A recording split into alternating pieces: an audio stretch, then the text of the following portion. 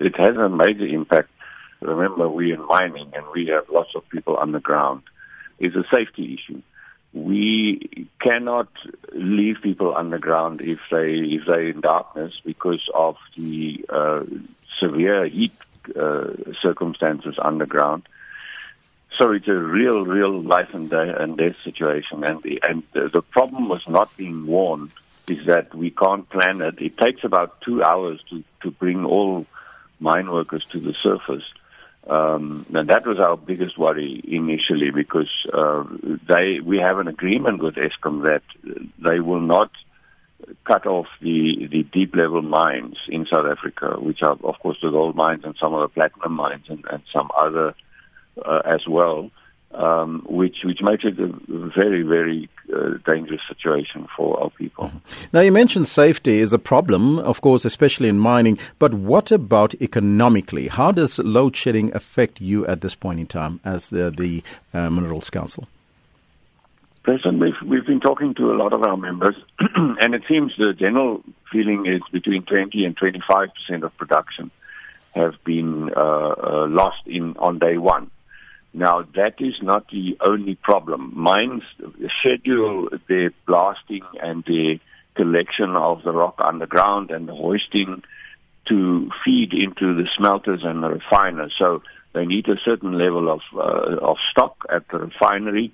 So the refinery would work, make certain the stock is right. If they need more, they will get it up from underground. And that whole schedule, that whole process has been disrupted.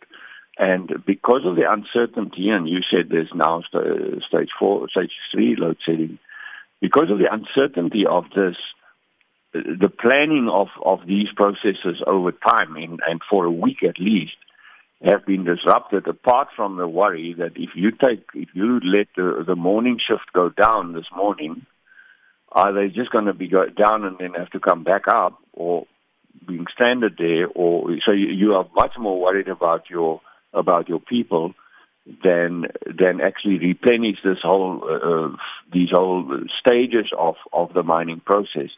What also happened on Monday was that a lot of smelters were targeted because they're the heavy users, they're the base load users mostly, and that can be disastrous. I mean, to give you an idea, if you have a furnace full of iron ore and it's heating up and the power goes off, you have a big chance of actually losing that furnace because the rock solidifies. You have to get it out, and in that process, and you can imagine iron ore half smelted, you damage the inside of that furnace. So it can have disastrous implications for the smelting and refining part of our businesses. But 20% of the first day, and I mean, I'm telling you, actually, there's a whole domino effect into at least this week, is actually quite serious. Mm-hmm. Now, mining contributes a great deal to the country's economy. So that 20 to 25% in terms of production losses that you're talking about, what does it relate to in terms of rand value, and how much impact will this have on the economy?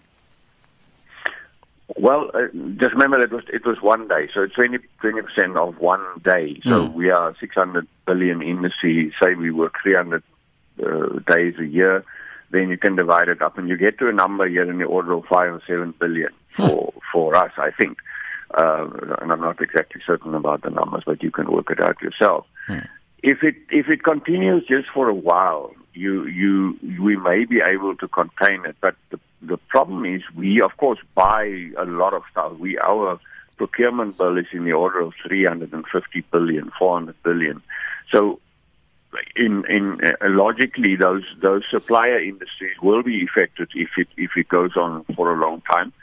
And then we are very closely tied up with and use a lot of civil engineering contractors on the mines to move the earth and to open cast mining and mining development. So that part of the economy is influenced. We're buying a lot from the steel and engineering sector, who's on its own being affected by this to manufacture.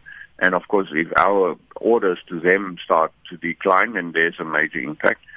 And then indirectly also to the transport industry. For us, transport and logistics is a major portion of our input costs. So it has ramifications into the whole economy. We think the calculations show that these sort of hardcore mining, construction, engineering, and transport is about 20% of the country's GDP, where we are only about 6 to 7%. And then all of them buy into the economy. So you're talking about a major portion of the economy. For us, it's about 150,000 people. But you can easily, if you work it out, you can easily come to 1 million number, and then the dependency ratios, then it's actually horrific. Now, COSATU, this is one of the issues that you're facing, but COSATU is later today having a shutdown against job losses. They will probably dropping off a letter at your offices there today. Yes. Are you concerned that this might exacerbate the challenges that you're already facing due to load shedding in the mining sector? Yeah, again, I mean, if it's one day, depending on how widely the mines come to a standstill, of course it has a major impact. All of these things is, we have a concept called on the margin, and we have a lot of marginal mines that are running within, say, 5 or 6% of their costs.